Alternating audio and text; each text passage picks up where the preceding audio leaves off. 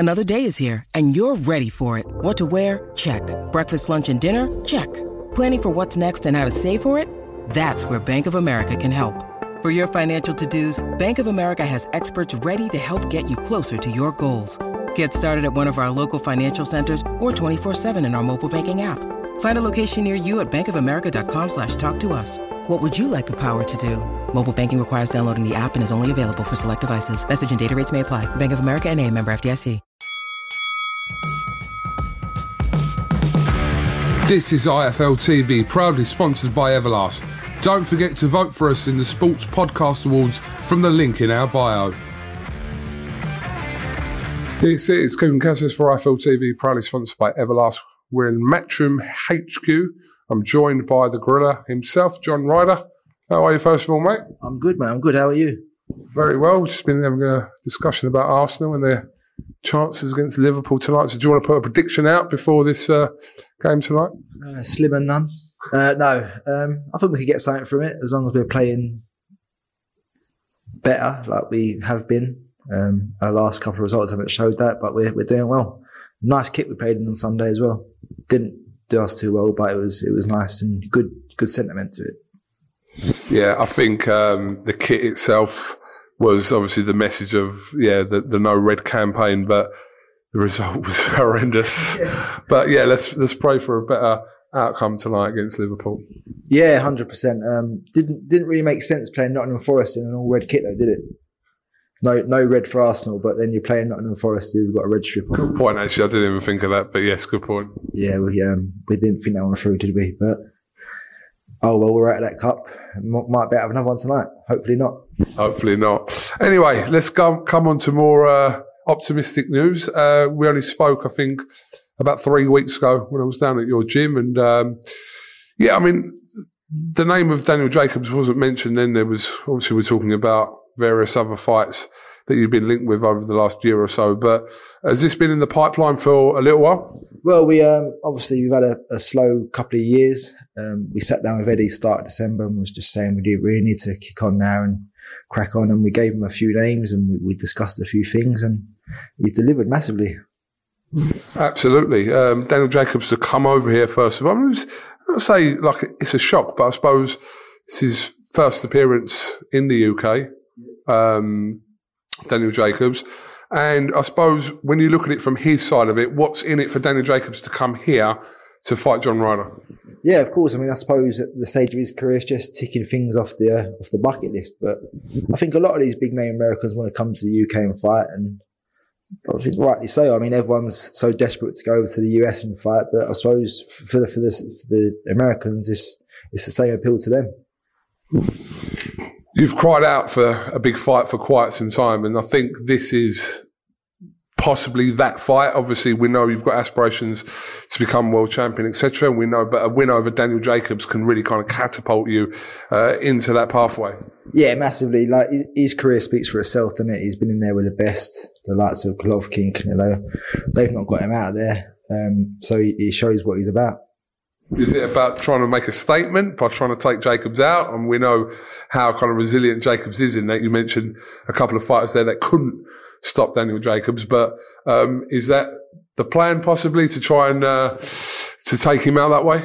Listen, if you could knock him out, then happy days, but there's never the plan to go in and knock anyone out. I know what he's about. Obviously, he has been stopped before by Pirog. But that was before his illness, and you just don't know what stage he was at himself then as to when he got knocked out, as if he was already ill. So I don't really read too much into that, but as of late, he's been one tough cookie. Was there any talk of any other opponent if obviously this fight hadn't materialised? Were you in the loop what was going on if this fight hadn't happened? Were there other big names being mentioned? Yeah, I think Chudinov was mentioned.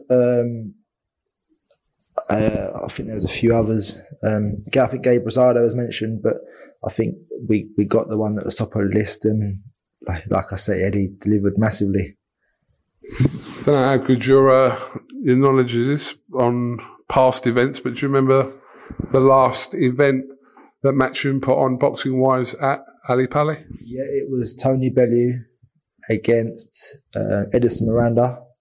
Lee Purdy was on it, won the IBF International, I think. Correct. Do you remember who he fought? I can't remember. He fought I think he was an Argentinian, was he? Carrasco, is that who it was? Yeah. I was on it. Martin Ward made his debut. Brian Crashbane Taylor was on it. I forgot you was on the bill. That's why obviously you know exactly what it was. Yeah. I forgot you was actually on the bill because I know technically actually the main event was meant to be Purdy and Carrasco, but obviously Belly and Miranda would be the one that everyone kind of now says was the headline fight. But no, the main event was meant to be Barker against Ruotolo. Correct. Yes, it was meant to be that. Yes. Yeah. Obviously Barker had his injury woes and they did get that fight on eventually at Wembley. Yeah. There's nothing wrong with my brain cook. I think the two brothers was on it as well, weren't they? Chris, the Evangelou brothers, yeah. And Eric Ocheng, I think he was on it as well. Yeah. Yeah, because I remember Edison Miranda called him he was called the Eagle, wasn't he? But he called him like a chicken or something like, yeah. Rooster. I think a rooster, yeah. But yeah, absolutely nothing wrong with your memory at all. But yeah, boxing does return back to Alexander Palace, which is good to see. And this is quite a fitting event. Obviously, you not too far away from where you're from as well. Yeah, I mean, like I say, like Eddie has delivered massively, but not only getting it in London, he's got it in North London. I'm from Islington, obviously, heart of North London. I've got family in Barnet, Enfield, Romford. So it's a right centre point for everyone. Do you think there's any suggestion of possibly Danny Jacobs overlooking you for this fight? I hope not. I hope he takes it serious and I hope that I get the best of him because I'm training for the best Danny Jacobs. So I hope that he doesn't take it light and throw out excuses afterwards that he should have trained harder or took it more seriously because it's both on the line for both of us, I believe.